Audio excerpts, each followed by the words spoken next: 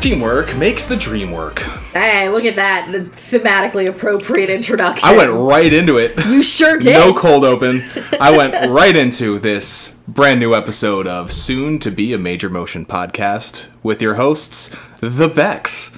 I am Billy. I'm Cody. And we are the Becks. Let's never do that again. I hated that. That was so awful. Wow, back to a normal episode. Mm-hmm. Because last one was our Christmas Carol watch-along, which was a fucking treat, because it was a night off for me. No editing. It was great. Since then, we've had a whole Christmas and a New Year. Guess what I forgot to do before we started recording? Did you forget to get the cats treats? I forgot to feed them. Oh, shit. Please continue while I feed our children. I mean, I can edit. I mean, you could also just pause it. Alright, now that the children have had their wet meat. Their damp meat. Cody, how was your Christmas and New Year's? It was wonderful. My exceptionally thoughtful husband... Who's that? You haven't met him. Got me a weighted blanket and what I'm affectionately calling my cozy, which is essentially a wearable blanket. It is a hoodie made out of blanket, and it is extra, extra large. It is incredible. I can fit my entire body inside it, and I would not wear any other clothes if it were socially acceptable to do so. It's been like 2 weeks. Uh-huh. And I think I've seen you outside of it for maybe 20 minutes total. Yes. Yes, this is your cross to bear. Hey, you know what? It was an easy gift. And it made you very happy, and that's what Christmas is about. The easy road. And how about you? How was your Christmas and New Year? Fine. Christmas was good. We went to go see The Boy and the Heron.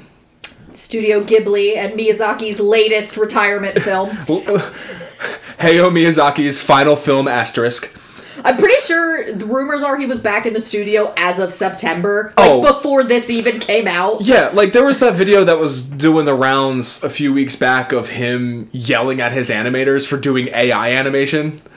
Good. Yeah. Good. Like, he had a similar one 25 years ago with CG. Like, he just wants to draw his things, and he wants to say things. And, so we saw The Boy and the Heron, and he's definitely saying something.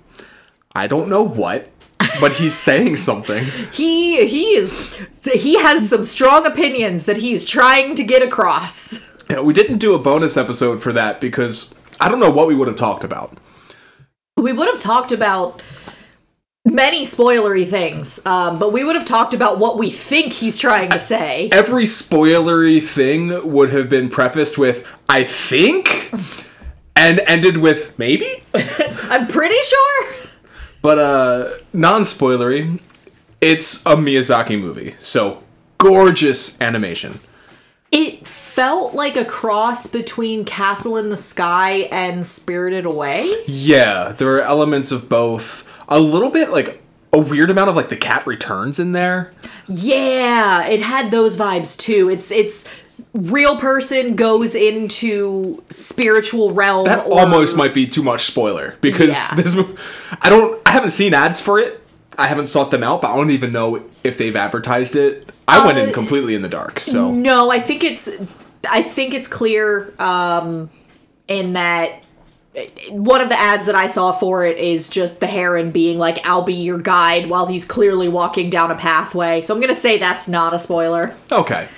Yeah. We can't comment on the voice acting because we saw the subbed version. Yeah, I was about to say I kind of want to see it again because I want to hear Robert Pattinson's performance, because that is the one thing I've heard from that movie. I will say it's not my favorite Miyazaki.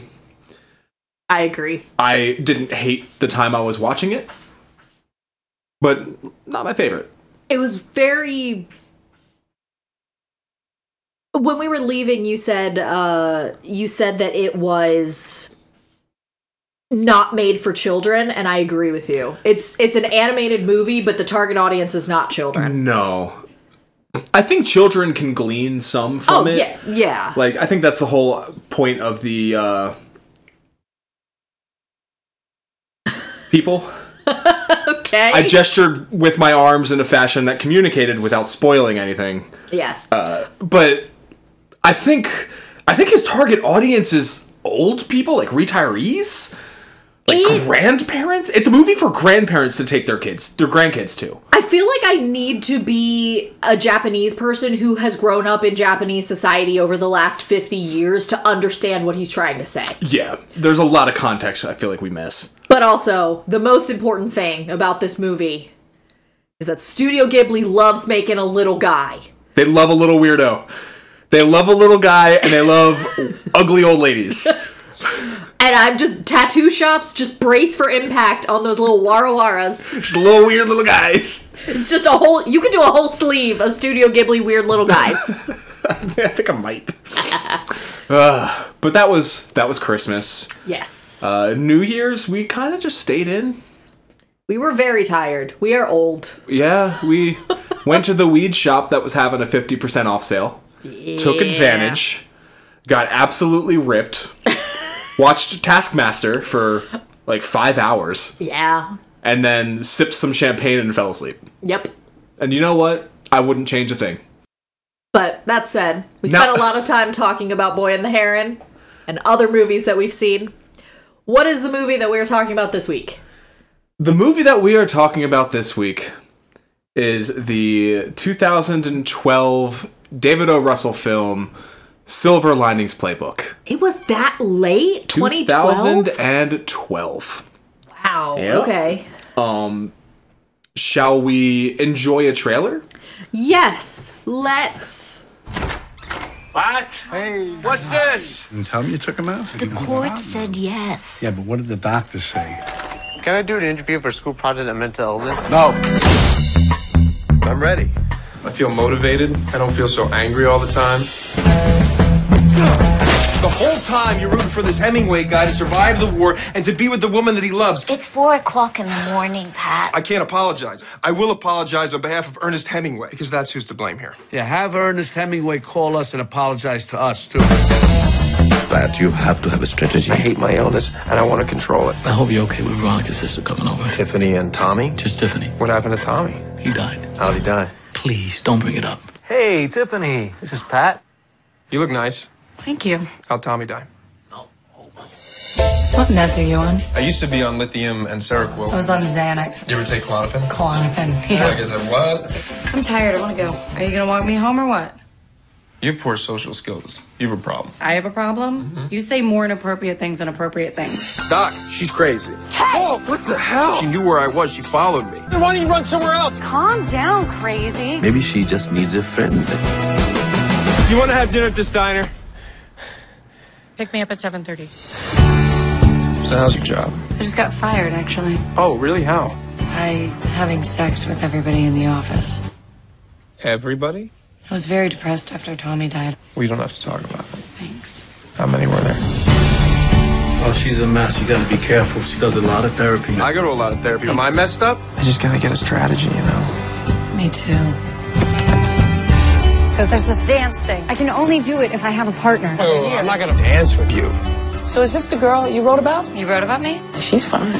She is my friend with an F. A capital F. She's mine. For friend. What are you so up about? I'm happy. Look, I'm my best self today, and I think she's her best self, and that's a good thing. Lost in my mind. Oh, I know you don't want to listen to your father. I didn't listen to mine. But when life reaches out at a moment like this, it's a sin if you don't reach back. This is what I believe to be true. You have to do everything you can, and if you stay positive, you have a shot at a silver lining. Thanks, I hate it. Let's get into it. I'm going to run down the plot of the movie real quick for you. Have fun with that. Pat, an undiagnosed bipolar who recently had a violent outburst and attacked his wife's mistress, is released from a mental hospital in the cesspool that is Baltimore and returns to his parents' home in the sewage treatment plant that is Philadelphia. His father, Pat, lost his job and now runs an illegal sports book to save up money to open up a cheesesteak shop. He is also absurdly superstitious about Eagles games. Normal Philly behavior, if you ask me.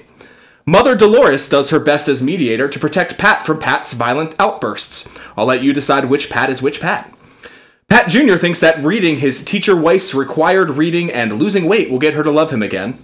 His friend Ronnie invites him to dinner where he meets Tiffany, a young woman who was rescued from her police husband by a rogue highway driver who struck him with her vehicle.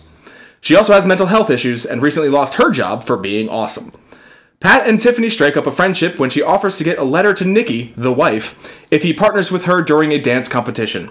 Pat Sr. bets the cheesesteak shop on an Eagles game, which he sends Pat Jr. to, but Pat gets into a fight at the tailgate and the Birds lose. Typical Philly shit. Tiffany reads the juju and recognizes that the Birds and Phillies do well when Pat's with her, and Pat Sr. goes double or nothing with the Birds-Cowboys season ender, parlayed with Pat and Tiffany scoring a 5 or better at the dance competition. Birds win, they score a 5, Pat confesses his love, and it all ends happily ever after. You know, your basic Philadelphia story. Did I miss anything? The point, but I guess you didn't miss it. Technically, I guess the movie writers did. Oh, I intentionally completely glossed over the whole point. So you want me to run down the plot of the book? Just what's different. What subplots did we miss here? So, just a real quick question. Does he have a traumatic brain injury? Or was he just in the psych ward because he attacked somebody? He was in the psych ward for 8 months because he caught his wife cheating with a tenured history teacher who he was the substitute for and beat him nearly to death in the shower and in the bathroom and in the hallway. But he did not get injured. You know, he has a scar on the bridge of his nose the whole time, and I don't recall them ever explaining it. So he doesn't have amnesia? He knows why he was in the psych ward the whole time? Yeah. Okay. So, the book opens with Pat in the bad place, son Pat, and his mother is coming to visit him, and she asks him if he wants to go home with her. And he does. All he knows is that he's been there for a few months, and he's undergoing what is called a part-time from his wife, Nikki, because they had a fight, and he doesn't remember what happened afterwards. So he is solely focused on ending a part-time, which he thinks he can do by improving himself with physical fitness and bettering his mind and being kind instead of right, which is what Nikki always told him he needed to be. That third part was kind of I mean, it was present, but it wasn't explicit. The book is also third-person limited. It's told from Pat's point of view, and Pat is a deeply unreliable narrator. So he goes home, and he has a very strained relationship with his father. His father is a typical old father. I don't know. He feels like a very... Everyone in this book is like a Philadelphia stereotype. See, you say stereotype like it's not an accurate thing. Stereotypes can be accurate. It's just... I mean, so when this movie came out, I moved to Los Angeles maybe 3 months after it came out. Because I moved here in January 2013. Mm-hmm. And I was here maybe a month or two and got home from work, and one of my roommates was watching it. He just started watching it. So I hopped on maybe 10 minutes into the movie and watched the whole thing. And it was like going home. I was so homesick at the time, and I'm just like, I know so many people like these people. It's my people. They've got cheesesteaks. They're watching the Birds. There's no fucking license plate on the front of these cars. Hollywood. Pennsylvania, unlike California, does not require a license plate on the front of your vehicle, just on the back. So every time you shoot something that takes place in Pennsylvania, and you've got a Pennsylvania license plate with the numbers and letters on the front of the fucking car, I know that no one in your set decoration group has been to Pennsylvania. I'm looking at you, Pretty Little Liars. That's supposed to be in Pennsylvania? I think so. Ugh. I was at WB, and they were shooting, I think it was Pretty Little Liars, and I'd noticed the Pennsylvania plates on the front and got just mad. I think I brought it up to the tour guide, and he was like, what are you going to do? I'm like, rip them off. So, Pat is focused on positivity. And it's what I would refer to as toxic positivity, where nothing bad can ever happen. It's only ever for the good. And he's focused on his silver lining. And his whole view is that his life is a movie. He repeats throughout the whole book that he is not going to watch movies until he is back with Nikki, because he is now watching the movie of his life as it happens.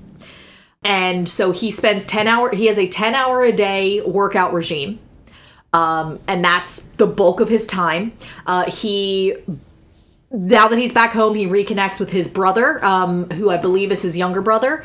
And they reconnect over the Eagles games. His brother has bought him a season ticket, and his brother also bought him a Hank Basket jersey. What a weird fucking choice. It was apparently, he bought it before the season began, and it was the book explicitly takes place in 2006 because they celebrate the new year of 2007. Which we'll have to talk about that. Yeah.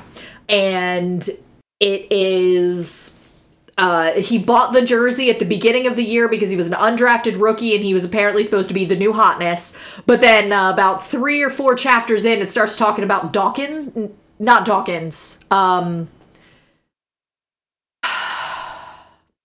The really, really good, I think he's a running back. I don't remember things. Brian Westbrook? No. Terrell Owens? No. T.O. is at the Cowboys at that point. I recognize his name. Like Angelo something. An Angelo who played for the 2006 Eagles? I thought so. It's not Westbrook. It's not Dawkins, because that's the Asian invasion. It's... You know, and this is when I was watching the Eagles, like, every fucking week. Yeah, I don't remember his name. I'm sorry. Correll Buckhalter? No. No, it was a shorter name. Well, it wasn't... talking Jason Avant? No. Because the running backs were, like, Buckhalter... I don't know if it was a running back. Whoever catches things. That would be a wide receiver. Okay, maybe it's a wide receiver then. Dante Stallworth? Yes! Stallworth. All right. Yes, Stallworth was, like, the big deal. He becomes the big deal. Yeah. So he bonds with his brother over that, and he's kind of shocked at the changes in his neighborhood because he thinks he's only been in the he calls it the bad place. He thinks he's only been in there for a couple of months. I mean, most people call Baltimore the bad place. It is revealed, I believe, in the 3rd or 4th chapter that he has actually been in there for 4 years. I'm building a headcanon. That the movie I watched is the movie that he's imagining. It maybe. Except the year is wrong. So he also reconnects with his best friend Ronnie, and apparently Veronica, who is Ronnie's wife, what is it with couples that have the same fucking name? Like, you know, their grandkid is going to be Charlie Bucket, right? So Ronnie is married to Veronica, and Pat keeps making disparaging comments in his head about Veronica, and it's clear that this is something that his wife said, his ex-wife, Nikki, said. But it's just like, you never get anything from her, but that she's, like, nice to him, and she might be, like, a little bit sarcastic. So they have a child, and he, like, really bonds with this toddler, Emily. And they sort of rebuild their friendship, and he gets introduced to Veronica's sister, Tiffany, who was married to Tommy, who passed away in an accident. And it's clear immediately that they are trying to set them up, which Tiffany picks up on and Pat does not. There's a very Flowers for Algernon feel to Pat throughout this book, because there's like... He feels dumber than It felt to me, because that's present in the movie as well. After that first dinner, she's straight up tells him, like, you can fuck me if you want to. I don't like that jersey. Take the jersey off, or we'll fuck in the dark. But and I feel like it's a forced naivety. Like, he understands, because he admits towards the end of the movie that he fell in love with her the moment they met. But he's still like, no, my goal, as I told myself for months in the mental hospital, is get back with Nikki. Yeah. He still wears the wedding ring. Like, no, I can't, because I would be doing to her what she did to me. I can't cheat on my wife with this woman, even though I care about her, she cares about me, and very clearly my wife wants nothing to do with me. There's a restraining order. Yes. I think it's fine if you fuck, buddy. Yes, there's actually double restraining orders, which you don't find out till later. It's her and the school. No, it's actually his family took one out on her. Oh. To prevent her from contacting him because they thought they would jeopardize his mental health. Not in the movie. Yeah. It's also implied that it's retribution for her getting all of the assets because of what he did. Yeah. So the book then becomes about the relationship between him and Tiffany, because he also has a therapist who's a great character. Cliff. And Cliff is also an Eagles fan, and they bond over that. And Cliff also is kind of like positive, but not toxic positive. He's just like, hey, do this. Take this spin on things. And he's very helpful. And he makes Pat feel that he's on his side when everyone else is against him. Eventually, Tiffany's like, hey, I can get in contact with your ex-wife, but you have to understand that this puts me in a weird legal position, and I also need something from you. I need a dance partner because I need to win this competition. It's dancing away depression. So the dance competition is, she forces him to give up Eagles football, which actually becomes part of, they call it the Pat Peebles curse, because the Eagles start losing as soon as he stops going to games. Because they're winning until he stops going. So they're 4-1 when he stops, and then they end up going. I think they end up 4-4 by the time that the dance recital is, because they've got a month to practice. They do amazing at the dance recital, and then she's like, "So just so you know, there's not actually a prize. I just said that to motivate you, but I will totally be your liaison to Nikki." He goes back to Eagles football. He starts trading letters with Nikki. And the letters that he gets from Nikki are basically like, hey, I'm trying to give you closure. I don't want to see you. I'm remarried. I'm fine. I'm done. And I'm very proud of you for all the changes that you've made, but the part of our lives where we were together is over. And he just plows right through all those signs and is just like, well, I see you told me to read Huck Finn, which is about how even though Huck is like, even though the government thinks slavery is okay, I think it's wrong, and I'm following my heart, so maybe I should follow my heart, and we should actually be reunited. And then she sends him another letter that's just like, no, I sent you that recommendation because I wanted you to enjoy reading the book. That's all. We're done. No more conversation. And then he's like, we should meet at the place where I proposed to you at LaSalle University on Christmas Day. And he goes on Christmas Day, he sneaks out of the house and goes, and meanwhile his father and mother are like fighting in the background because his dad is treating him like garbage the whole time. Like, he has an episode early in the book and his dad actually beats the shit out of him. Granted, he does push his mother over because he's having a freak out, but his dad beats the shit out of him. And, like, refuses to talk to him, and his mom puts down an ultimatum that is basically like, I am not going to clean the house, I'm not going to cook for you, I'm not going to be your wife, I am on strike until you do these 5 demands, which is basically like, you have to be nice to me, you have to be nice to Pat, you have to do stuff with us and act like a human family person. So, that's going on in the background. And on Christmas Day, Pat sneaks out of the house. He goes to the place where he proposed to Nikki, and who shows up but Tiffany, and is like, hey, I wrote those letters. I was pretending to be Nikki. I was trying to give you closure the way that I finally have closure with the death of my husband. and he freaks out, runs away from her in North Philly, gets mugged, gets the shit beaten out of him, and happens to run into the house that he happens to find his way to when he's asking for help is his friend Danny from the mental institution. Danny was a rapper who, it's not really clear, he just also had a traumatic brain injury and got dumped into Baltimore Harbor, the inner harbor, and they bonded, and he happens to end up, Danny just got out yesterday, went back to his aunt's house, who was the woman that raised him, and he's like, hey, this is like a miracle. He goes to the hospital, and he kind of realizes at this point, because all the information that Tiffany gave him, like the fact that his wife was remarried, the fact that they are divorced, and the fact that he committed a crime, which is why there's a restraining order, that's all accurate. And eventually he has a breakthrough and realizes it and remembers, because this whole time he's had amnesia, doesn't remember why they separated. But it turns out that he caught Tiffany. He was a history teacher and a sports coach at the school.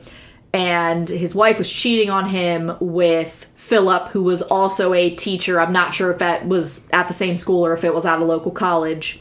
And he caught them together and basically almost killed Philip, almost strangled him to death. And Tiffany hit him in the head with a CD player and caused him to fall forward and bash his head onto the faucet in the bathtub, which gave him a traumatic brain injury, and that's why he was in the bad place for 4 years. I think that happens in a flashback scene when he remembers the attack, but there's never any memory loss mentioned, and it's only 8 months. Yeah, it is 4 years, because he's shocked. So the dance recital thing happens in, like, October? It happens, yes. Because it happens after Christmas. It's the climax of the movie. It's the dance recital. No, it's like... And there's only, like, 3 letters sent, and he realizes, like, the response letter, Tiffany says something that's the same phrase that's in the letter, and he realizes it. No, he doesn't realize it until she shows up and tells him the truth. And then, finally... He also gets a very long, heartfelt letter from her. That's from Tiffany. That's basically like, hey, I'm sorry. I know I fucked up, but you are like the best thing that's happened to me in a long time. And she explains her side of the story with regards to her sex addiction. And basically her side of the story is that the day that her husband died, it wasn't even a fight that they had. Basically, she was like, we were married for 10 years. And sex all the time, constantly. She's like, it was too much of a good thing. We finished having sex for like under the breakfast table. I climbed out from under the table, poured myself coffee, and was like, hey, maybe we should have sex less often. And he was like, what, you mean you don't love me anymore? And she's like, no, I just don't want to have sex 10 times a day. And he left for work. And later, apparently, they found out that he went to the mall on his lunch break, and they found in his squad car a bag full of Victoria's Secret lingerie that was all in her size.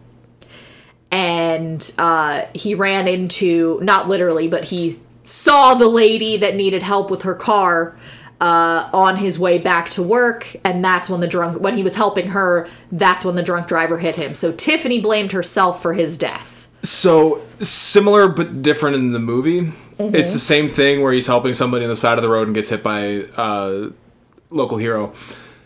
I know how Philly feels about cops. Grease the polls, win or lose. The thing is... hell yeah. They weren't having sex anymore. So they went to the King of Prussia Mall together. Yes, it's specifically the King of Prussia Mall. Of course it is. Which you and I have been to together ourselves, and I love the local Philly shit. And it's on the way back from that he gets hit. Mm. So she still blames herself, just not quite in the same way. Yeah. And basically they meet up after New Year, after he gets because his leg got broken in the mugging. So this is probably like the end of winter, like it's probably like February or so. Mm. They meet up, and basically she gives him a late birthday / Christmas present, which is a cloud watching guide. Because she noticed that when they were running together, he would always be looking up at the clouds. And they end up looking for that silver lining. Yes, literally. As it's written in his playbook. So she got him this gift, and he realizes, like, his time with Nikki is done. Because he actually had his brother drive him down to their old house where she still lives. And he saw her new family because she has kids now. And he realized that his time with Nikki is over. He actually has closure now. He realizes that Nikki is happier without him, and he was a shitty husband and a bad person, and he is now a different person and a better person. And he and Tiffany, I keep wanting to call her Jennifer because it's just basic white bitch name. If only the actress didn't, like... And they end up cuddling together and watching the clouds, and then they, that's the end of the book, is them watching clouds together, and her, like, quietly crying on his shoulder, because they're together now, and even though they're fucked up, they fit together, like Philadelphia. I love Philadelphia, and I hate it, and I love it. It makes sense that it took David O. Russell 5 years and 25 rewrites to get the script in order. The way he condensed everything down into something palatable for Hollywood makes a lot of sense to me based on what you just told me. Yeah. Having the dance climax where they're just kind of shitty at dancing is great. Oh, they're incredible in the book. They're terrible. They are so bad. What is the song in the movie? It's a medley, but in the middle of it, it's Fell in Love with a Girl by the White Stripes. So, throughout the whole montage of the dance scene, because he literally describes it as a montage, because his life is a movie. Yeah. He never mentions what the song is. He just talks about how it starts with slow piano, and it's sad, and it's a duet. And you finally get to the recital, and they're performing. And he finally says the name of the singer. And he says it starts with the slow, soft piano. And Bonnie Tyler starts singing. It's total eclipse of the heart. Oh my god. It is not... That song is not in the movie. He talks about how he is so deeply moved by this song that he is sobbing the first time he hears it. Oh, what a sad boy. What a sad boy. And then there's the reveal that it's fucking total eclipse of the heart, and I was like, no! That's fucking hilarious. Oh, I love that. I love the dance scene as the climax of this. Because they are terrible dancers. And they need to score a 5. I assume there's nothing about Pat Sr.'s betting? Or is that all? No, his dad is just an asshole with a 9 to 5. Fantastic. So they have basically his future cheesesteak shop on the line if the Eagles beat the Cowboys, and they score a 5 out of 10 at this dance recital. Eagles beat the Cowboys 44-6. I remember watching that game. What a fucking treat. Fuck the Cowboys. I got mad on my way home from work today because the van in front of me had a fucking Cowboys license plate frame. And I wanted to punch him. Anywho, you can take the boy out of Philly. When they do the dance and the scores are coming up and it's like 4.8, 4.9, 4.8, 5.5, and it averages to 5, the other dancers are like, oh, I'm sorry guys, it's okay, you'll do better next time. And like they go, fucking yeah! And then the dad and the mom and like Ronnie are like, yeah, let's go! And they're fucking losing their minds, and everyone in the hall is like, what the fuck are they doing? It's so good. Tiffany is actually an incredible dancer. She wants to open her own dance studio. See, here's the problem. Tiffany was played by Jennifer Lawrence, who, as we've discussed previously, is a clumsy fuck. True. She said that Bradley Cooper was a better dancer than her. Just fair. Effortless. Fair. It's not fair. You can't be hot and good at dancing. That's not how that works. That is how that works. No, it's Have not you ever fair. seen a dancer who's not hot? A good one. See?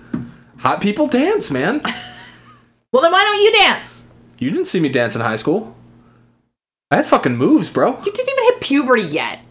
I was still hot and I could still dance. I need to hunt. You've seen Seussical. You've seen that DVD of my high school production of Seussical. No, I haven't, because you won't let me watch it. We watched it together with my mom and sister. Yeah, and you were angry the whole time. Yeah, because I was embarrassed. Because I was a child and it was awkward. You didn't see Footloose when I did Footloose? Correct, I did not. I had fucking moves, man. I had moves for days. I did not have moves. I had move for minute, maybe. So, the themes of the book, Pat has some really, like, I get that he has a traumatic brain injury, but it's really interesting how the author uses that to kind of, like, solidify and calcify some of these really toxic attitudes.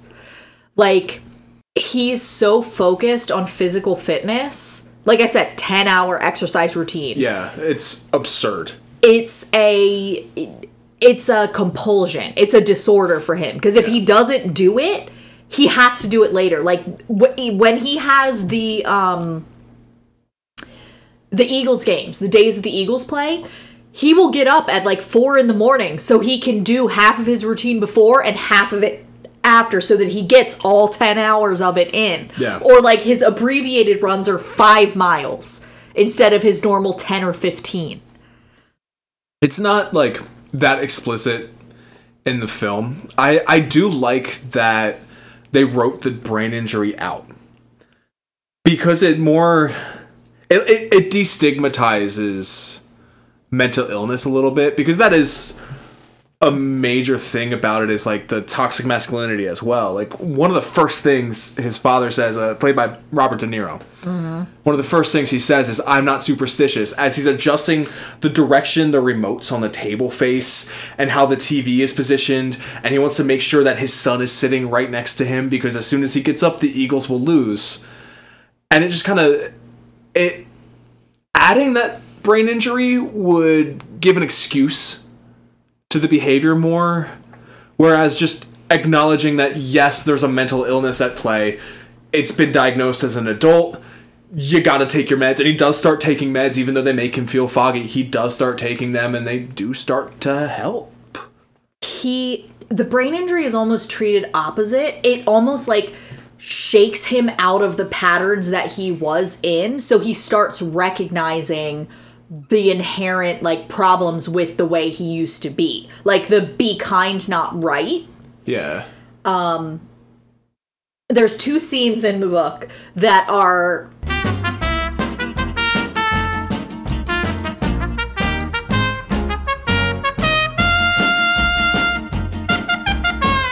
All right, are we back? Are we... So, thank you, Audacity, for fucking saving what we did when the outlet that the computer was plugged into died. Is that something else we can bring up on January 30th when they have the re-inspection? I needed to take a day off. I forgot to do that. So you were making a point about mental illness when... Yes. So there's 2 bits in the in the book where I brought it up to you, because they use a Giants fan and a Cowboys fan as an example. I don't remember the Cowboys thing as much, as clearly as the Giants fan. But basically, there's a guy that shows up in a Giants jersey for the Eagles-Giants game at the tailgate, and he has a little kid with him who's also in a Giants jersey. And the adult is like, the Eagles fans are ragging on him, it's fine. And then Pat's brother starts chanting asshole at this guy, and slowly a mob of Eagles fans forms, and they're chanting asshole at this guy. And the little kid is clearly terrified and ultimately ends up crying. And when the little kid starts crying and they recognize that he's actually scared is when the crowd disperses and they're like, it's fine, it's fine. And then the Giants fan comes and goes after Pat. And just like, hey, do you like making little kids cry. And Pat's like freezing because he's like, I actually didn't like that. I didn't want to be part of that. Like, the little kid was scared. He doesn't say this. This is all in his head. But then his brother, I think his name is James. Jake, yes. His brother kind of gets in the Giants fan's face, and the Giants fan basically knocks him over, and it's not clear. I think it's from his hands, but he, like, from skidding along the parking lot because he's a little drunk, he kind of, like, cuts open his hands and he's bleeding a little bit. And at that point, Pat gets really upset and actually kind of breaks a little bit, and he lays out the Giants fan. And he feels guilty about this for days, even after talking to his therapist about it. And it's just funny that they use a Giants fan to demonstrate that other fans are people too. And it's like, if the traumatic brain injury hadn't happened, if he would just happen to be going to this event, if he hadn't done all this self-improvement work that he thought he needed to do to get Nikki back, that would have been a nothing. Because even his therapist is like, dude, Giants fans are fucking assholes. Sorry, Logan. And I remembered the Cowboys thing now. Terrell Owens. Yeah. T.O. He was on the Eagles, and he ended up getting basically let go, kicked off, whatever. It was a whole thing. It was nightly news drama. He was doing, I remember he was doing sit-ups in his fucking driveway in his cul-de-sac when he should have been at practice, and like news crews showed up. It was a whole fucking saga. Practice? Talking about practice? That was Allen Iverson, I think. I get the Philadelphia sports drama confused. Yeah, it's all fair. Yeah, they threw batteries at Santa Claus, right? Get out of here. Miss me with that shit. They missed Santa Claus. No, they hit Santa Claus. I can't remember if I talked about this on pod, but the Eagles posted a thing about that, like a retrospective about that on social media. I think I retweeted it from the pod account. And the guy who played Santa Claus, like, he was just at the game dressed as Santa Claus, and the Santa Claus they hired for the halftime shit wasn't there. So they pulled this dude out the crowd, and he was getting pelted with snowballs, and he's just yelling back at because he's an Eagles fan himself. He's just yelling back like, "You're getting coal in your stocking today." Like, what a legend. It was so overblown by the media. It was nothing. It was fucking nothing. And anyway.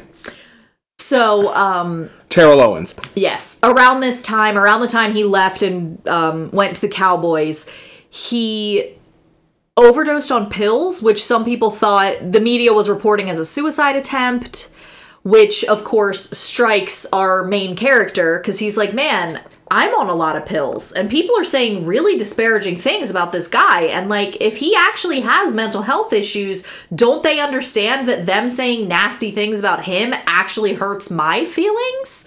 It is the typical example of a white cis man having to have something affect them personally for them to understand that words have meanings and can hurt other people. Yup.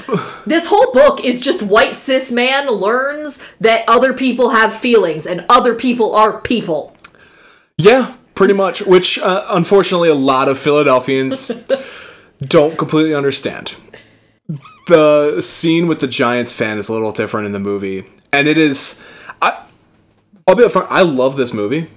It speaks to me as somebody who's an Eagles fan. Philadelphian. Like, especially this watch with a strained relationship with the father, and an Eagles fan with, like, some mental health things. Like, I'm coming to terms with my mental health shit, and I have been over the last couple of years, and honestly, I think I've been better for it. So it resonates with me a lot. But I could tell watching this movie that David O. Russell is not a Philadelphian. He doesn't understand. So the Giants fan thing, that's the only game he goes to in the movie. And it's not a Giants fan he gets in a fight with. It's a drunk Eagles fan comes up and starts being racist towards the Asian invasion. And that's when the fight breaks out. Now, granted, full disclosure, I have not been to an Eagles tailgate. But I know a lot of Eagles fans. And yes, a lot of Eagles fans, I'm sure, are racist. But on game day, when you see someone in that green, they are your brother. You would not, no matter how drunk and racist you are. You walk by a bunch of dudes in Dawkins jerseys, Dawkins the fucking man. They're your buddies. We're going to war today against the Giants. Fuck the Giants. I have no idea why he made that decision. The second thing he did that tells me he's not from fucking Philly is he changed the year. So the book takes place in 2006. Yes. The movie takes place in the fall of 2008. And while, yes, the Eagles had a great year that year, I think they made the NFC Championship game that playoffs. Like, they went far in the playoffs that year. Something else was happening on Broad Street in October and November of 2008. And it's when the Phillies won the fucking World Series. And the only reference to the Phillies winning the World Series in this movie is the scene where Tiffany just lays down Pat Sr. and his superstitions and says, actually, the good luck is when Pat Jr. is with me. On this day when we were playing, Birds beat the Seahawks. On this day, they beat the Niners. And on this day, the Phillies won 10-4 in the World Series. And I'm like, wait a minute. Yeah, that was happening. Why is there no Phillies anything anywhere in this movie? I understand probably the MLB didn't release it or they didn't ask for the rights, but what the fuck? That's the thing, is that, like, LA is... That feels like an LA decision, because LA is, like, Dodgers... And Raiders. Yeah, it's like, you don't see people that are both. Like, you see people that are both, but they're always more one than the other. Whereas Philadelphia, it is a Philly sports team. We are fans of that sport. 5 for 5 is a common statement. You'll hear 4 for 4 a lot from people that don't follow soccer. Yes, but we're a 5 for 5 town. Yeah, you follow the teams. It is Philly sports or bust, and they make a point that, like, or she makes the point rather. That, yeah, the Phillies won, and we all love it, but there's no reference to it. And it's such an unnecessary change. And it's just this fucking New Yorker coming in and rewriting and directing this Philadelphia piece of art, taking the Philadelphia out of that. Can we also talk about the fact that he lives in New Jersey? He doesn't live in New Jersey, he lives in Ridley Park. He lives in New Jersey in the book. In the movie, it's Ridley Park. He lives in New Jersey! You know, to be fair, South Philly is basically a Philly suburb. Or South Philly. South Jersey is basically Philly suburbs. See, it's so easy for me to conflate the two. He is talking about, I think his town is Collingsworth or something, which is Jersey. Yeah. But I was like, I thought this was Philadelphia. I thought you were going to live in, like, Havertown or some shit. No, you live in fucking Jersey? I'm looking up right now where Collingswood? Yes, Collingswood. It is just past Camden across the river. So, yeah, it's essentially... Collingswood is closer to Philly than where I grew up. So I'm okay with that. The writer... We all know that the south half of New Jersey wants to be Philly and the north half of New Jersey wants to be New York. That's fine, New Jersey. No one wants to be Jersey. Except for Chris Gethard. And you know what? He can have it. He can have the armpit. The author, Matthew Quick, is from Camden. He was born in New Jersey. Okay. Yeah, and I mean, Camden's right across the Delaware from Philadelphia. Yeah. But in the movie, they shot it in Ridley Park and I think Upper Darby. So, just like... I think they actually shot in Havertown. Maybe a bit, yeah. I know they thanked Ridley Park and Upper Darby in the credits. I didn't do any research on where they actually shot it. I know that the guy that introduced me to Hunger Games, or that introduced me to Jennifer Lawrence, who was obsessed with her, he was from that town, and apparently he went to that diner and sat in the same booth so he could say he sat where she sat. Yes. Aww. That is totally something he would do. It is. I don't want to name him and put him on blast. But it's not like John is an uncommon name. Like... So, the other thing with the traumatic brain injury is that, like you said, it's kind of personal for you. My brother had a traumatic brain injury a couple of years ago.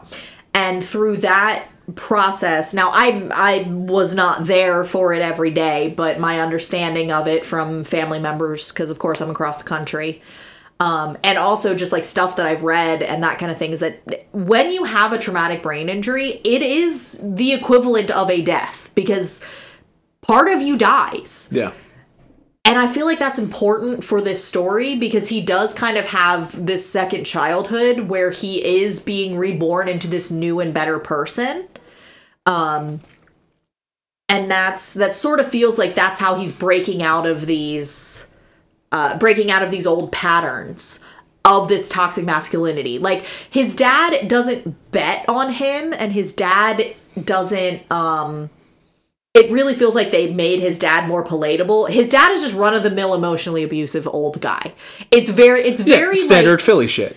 It's very like new generation versus old generation stuff. Mm-hmm. Because his brother marries a very talented concert pianist.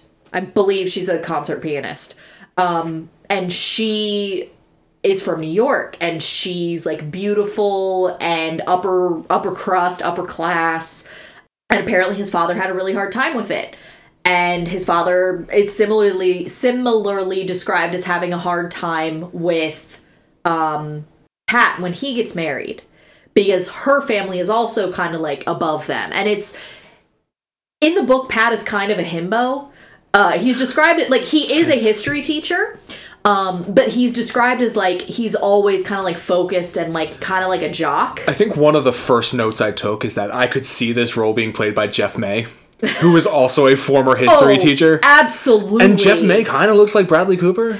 I would pay, Jeff, please listen to our podcast when you have time. I would pay money to see Jeff May in Eagles merch. Make him he would suffer. Make him put on a goddamn Phillies ball cap. No, make him put on a World Champions Super Bowl when they beat the Patriots.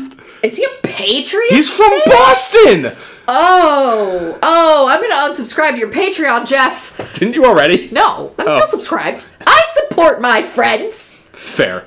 But that aside. Anywho. Enough roasting of a much more popular comedian than us. It really just... I don't even remember what my point was. I got distracted. Himbo. He's very much like a jock who's very focused on physical fitness, and like he was more focused on the coaching of the teams. And he talks about how that was one of the complaints that Nikki had for him, was that he was coaching these 3 teams and he was working all the time. They were both working all the time. They never saw each other. And he's also like the guy that she ends up cheating on him with, Philip. He calls Pat an illiterate buffoon, which is one of the reasons that Pat starts reading these books. Mm-hmm. The books off of her American literature syllabus. And it's very... I'm shifting gears because now I'm thinking about something else. It's interesting how Nikki is such an important part of this book, and you never actually hear anything from her. Yeah. It's all through the eyes of everyone else. So you see her through Pat's eyes, which are just completely... Rose-colored glasses. She's perfect. She could do no wrong. Everything was my fault. You see her from his family's point of view, and his family fucking hates her. And you also... I feel like, weirdly, the most objective view you get of her is from Tiffany. Because she has no real dog in that fight. I mean, she is falling in love with Pat. Yeah, but, like, she knows that Nikki's not in the picture. Yeah, and I feel like she kind of sees, like, okay, I can see how this happened, and I see how these are 2 different people. Because they were married for... It's not made explicitly clear, but they were married for probably 4 or 5 years, and they've now been separated for 4 or 5 years. Mm-hmm. And they got engaged while they were still in college. They were very young when they got married. And it's kind of like, it feels like a classic case of like people just growing apart. But it really feels like that reliability of the narrator is very important in this book. Yeah. And it kind of slips in the movie. Like that that element of it slips in the movie because it's a movie. Speaking of, do you want to do some fun movie stuff before we wrap this up? Yeah, let's do some movie stuff. All right, so directed by David O. Russell, who directed Three Kings and The Fighter. Written by David O. Russell, who wrote American Hustle and Joy, which also starred Bradley Cooper and Jennifer Lawrence. Pat, played by Bradley Cooper, Wet Hot American Summer, The Hangover. Tiffany was played by Jennifer Lawrence, The Hunger Games, the X-Men trilogy. We've talked enough about her. Friend of the pod, Jennifer Lawrence. Friend of the pod. Pat Sr. is played by Robert De Niro, Godfather Part 2, Taxi Driver, that guy. Dolores, the mom, who I think she has a different name in the book, if I'm not mistaken. I think she does, but I don't think we ever actually learn her name. She's played by Jackie Weaver, who is in Animal Kingdom and The Disaster Artist. I recognized her, and I think it's from Disaster Artist. Future Probably. Episode of the pod. No. You'll love that book. That book is fascinating. Cliff is played by Anupam Kher. I hope I'm pronouncing that right. He was in Bend It Like Beckham, Hotel Mumbai, and a bunch of Indian cinema that I don't know. Bollywood. Yeah. Danny is played by Chris Tucker. You may know him from Fifth Element and Rush Hour. And this was, I think, the first non-Rush Hour movie he did since, 1997. He was like, I need to beef up those royalty checks. And he's so subtle in it, too.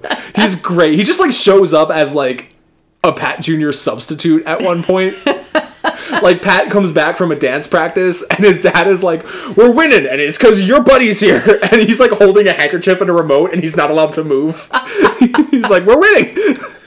And then, the mental hospital comes to take him back because he wasn't supposed to be released yet. Oh, and he keeps finding, legal loopholes to get released. It's fun. Veronica is played by Julia Stiles. Okay. From 10 Things I Hate About You and the Bourne movies. I can see why you would cast her for that role. She's great. Ronnie is played by John Ortiz. He was in a few Fast and Furiouses, and he was in Bumblebee. Which Fast and Furious is? I think he was in 4 and 6. He was I think the villain in 4, if I'm not mistaken. Or he was related. Okay. He was related to the drug traffickers in the 4th one. Okay. I say 4. Fast and Furious, if you want to get particular. And Jake was played by Shea Wiggum, who was also in the Fast and Furious movies as a CIA agent, and he has CIA face. Of course he does. He was also in Vice. He's a stock a day trader basically in the books. Yeah. So the book is based on what you described and what I read, pretty dark. Or not dark, but raw. It's a little more raw. It's a little more dense than it feels like the movie is. And it's not palatable. As palatable for a Hollywood audience as the movie is. Yeah. The way that they got that balance is specifically with the dance and with Robert De Niro's scenes.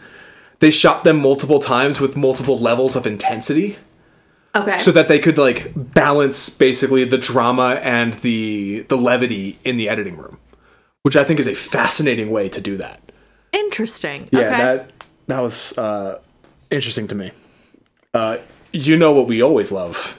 Alternate casts. Oh yes, we do. No, I didn't hear anything about anyone being a menace. How dare you not have a menace on this set? They shot it in 33 days. They didn't have time to have a menace. The menace was the city of Philadelphia. Let's be real. Fair. The original plan, before they ended up actually making the movie, was Vince Vaughn and Zooey Deschanel. Oh no, I hate that. I also don't like that at all. I think, for the record, I think Jennifer Lawrence is perfect casting. She's incredible. She won an Oscar for it. I mean, and you can say what you want to say about the Oscars and the legitimacy of them. Her performance is great. There's layers to it. For an actress who was 21 when she shot it, there are some fucking layers. She's supposed to be older than Oh yeah, they changed it to her. She was only married for 3 years because she's so young. And I think that's also why they changed the time Pat was in the institution from 4-ish years down to 8 months was because Bradley Cooper is still relatively young. He's supposed to be 35 in the book, but he says he feels 30. Yeah. Because he doesn't remember how old he is. They originally cast Mark Wahlberg and Anne Hathaway. Absolutely not Wahlberg. To Boston. You can't have the most Boston man to ever boss play a Philadelphian, right? Anne Hathaway's too... I think she could do it, but I feel like she's a little too clean. She dropped... She needs to be a little gross. She dropped because she had to do Dark Knight Rises. Okay. Yeah. And other actresses... Here we go. Oh boy, okay. Friend of the pod, Elizabeth Banks. She could do it. Friend of a friend of a friend, Kirsten Dunst. She could also do it. I can see her being kind of gross. Angelina Jolie. Nope. Blake Lively. No. She has old money face. Absolutely not. The one I want to see, Rooney Mara. Ooh, yeah. Rooney Mara could do very well. Rachel McAdams. Kind of the same problem with Blake Lively. Yeah. She looks too rich. She never struggled. Correct. And Olivia Wilde. Here's another fun thing I found out. So the title, Silver Linings Playbook. Yes. That makes sense to you and I. We grew up speaking English. Other countries didn't grow up speaking English. And if you don't know the phrase, every cloud has a silver lining, or what a playbook is, makes no sense. So, some other titles. Oh boy. The French called it happiness therapy. Okay. The Greeks called it optimistic guide. I kind of love it though. Spain, the good side of things. That works. Latin America, it was game of destiny. That, I actually really like that. That's a good one. Hungary called it sunny side. That's cute. Portugal, guide for ultimate happiness. There's a theme here, right? Turkey, it was called the light of hope. Oh no. Russia. God damn it, Russia. My boyfriend is a psycho, an optimist story.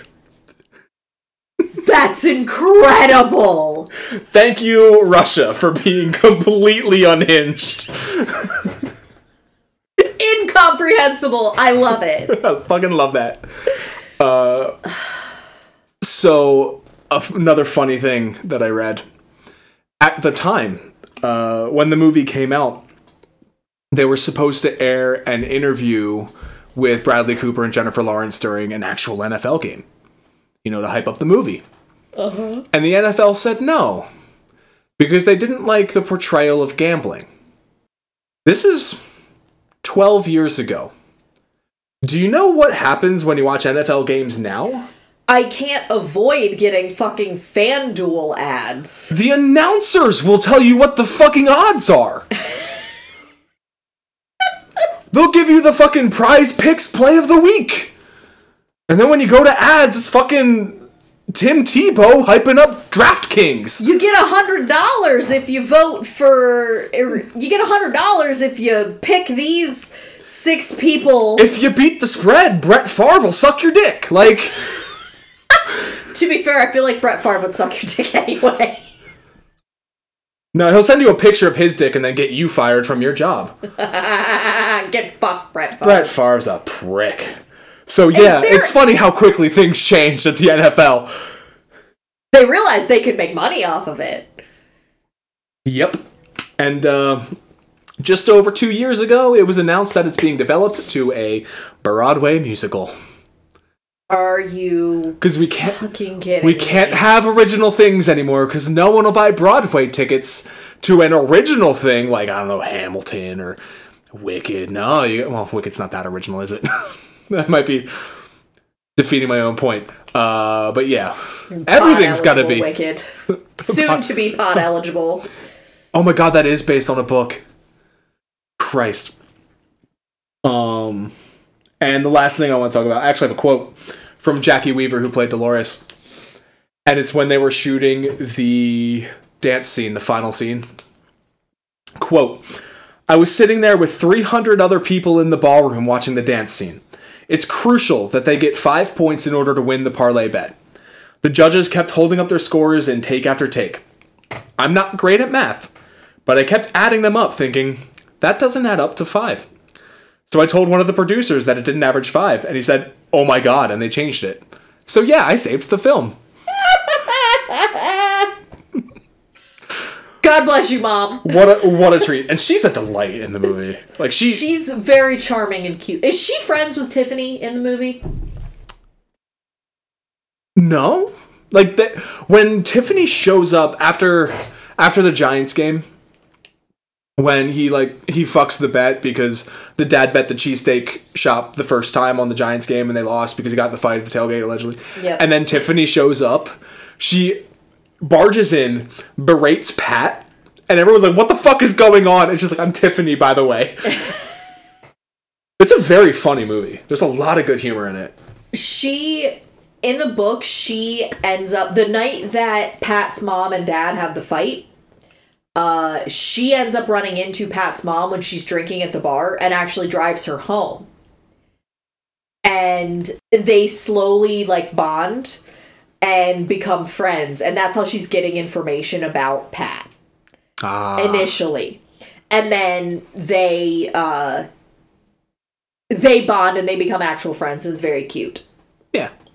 It feels like the difference between the movie and the book is the book is relentlessly sincere in that Flowers for Algernon way. Whereas the movie is realistic with a relentlessly sincere character. And the rest of the cast is struggling with believing his sincerity and quite understanding because they knew him when he wasn't. It feels like there's a book that I read ages ago, and it's called You Never Promised Me a Rose Garden, and it's about someone who is in a mental hospital because she has she hallucinates, basically. And it's about how the worst part for her is when she goes home is everyone is trying so hard to pretend everything's fine. And she's like, I almost wish they would stop pretending because the pretending is the worst part. And it feels like that's kind of a common theme in things about mental illness is what breaks the person who has the mental illness is the constant eggshells and pretending. Yeah. And it feels like the movie kind of leans into that in a different way than the book does. Yeah, because there's not a lot of that in the movie, like the eggshells and all that. Everyone's recognizing that there's an issue that needs to be addressed. Like he's not allowed to have a phone. He's not allowed to make phone calls. He's allowed to do that. He just can't have contact with Nikki. Yeah. So would you recommend this book? We already know we have at least one listener who is using us as their reading list for 2024. So how do you feel about Mel reading this book? I hate every character, but in an affectionate way. You are Philly. You figured it out. That is who we are. It's just everyone in this book sucks, but you love them in spite of it. Pure, undiluted Philadelphia right there. My love, I married you. I know. And I'm grateful every day. I would recommend it. I think it's worth a read. And don't go into it expecting the kind of humor of the movie. Because it is still funny. There are funny moments, but it's not that same type of humor. I listened to it on an audiobook. It was 7 hours. It's not bad. Yeah, it's a breeze. And Matthew Quick is enjoyable. Yeah. What about you? Would you recommend the movie? I mean, there's a reason it was nominated for 8 Oscars. There is quality top to bottom. All from locations to casting to costuming. I was taken back to my childhood seeing those 2008 Reebok jerseys. His oh my god, Deshaun Jackson jersey. I'm like, oh man, I'm going back east this weekend and I want to see if I can find my old 2004 Terrell Owens jersey. You just got rid of 2 garbage bags full of t-shirts, so and you come I back have with space. Philly t-shirts. I have room for it. It's fine. On a personal level, it's such a shot of nostalgia and home, where I grew up. Just a mug of Campbell's soup of nostalgia. Yeah, and as a movie, it's quality. The writing's there. The performances are great. I do love how raw the dialogue is. A lot of talking over each other and talking louder to get your point across without letting the other person finish their point, which is just how people talk. And I do like it. I have my nitpicks with it, as you do any movie. But yeah, of course I recommend it. It's a great movie. Well, I guess that's all we got on this one. What are we doing next time around? What dark, brooding story full of foul language and gratuitous violence and naked people are we talking about next time? What are we talking about next time, Bill? Let me check my notes. The Chronicles of Narnia, The Lion, the Witch, and the Wardrobe. We're going with a winter theme, so we decided You're all snuggled up in your cozy. I am very warm and cozy. And what's colder than The Lion, the Witch, and the audacity of this bitch? Is Tilda Swinton... Is this her first appearance on the pod? Tilda Swinton? Yeah. Is it? I think it's her first appearance. Boy. Also, something dark side. something C.S. Lewis was a furry. I guess in honor of that Freud C.S. Lewis movie that's coming out. Oh my god! We're doing this. Sure, that's what we're doing. But until then, check our link tree in the description. Hit us up on, well, I guess hit me up on Twitter. Cody's not there anymore.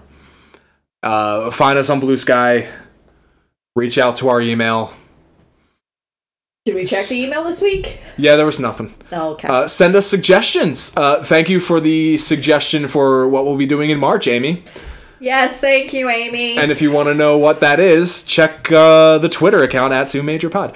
But please, somebody interact with me there. I'm I don't so give lonely. Him enough attention. That's enough rambling. Nice tight hour 16. Bye, guys. Thanks for listening. Later, skaters.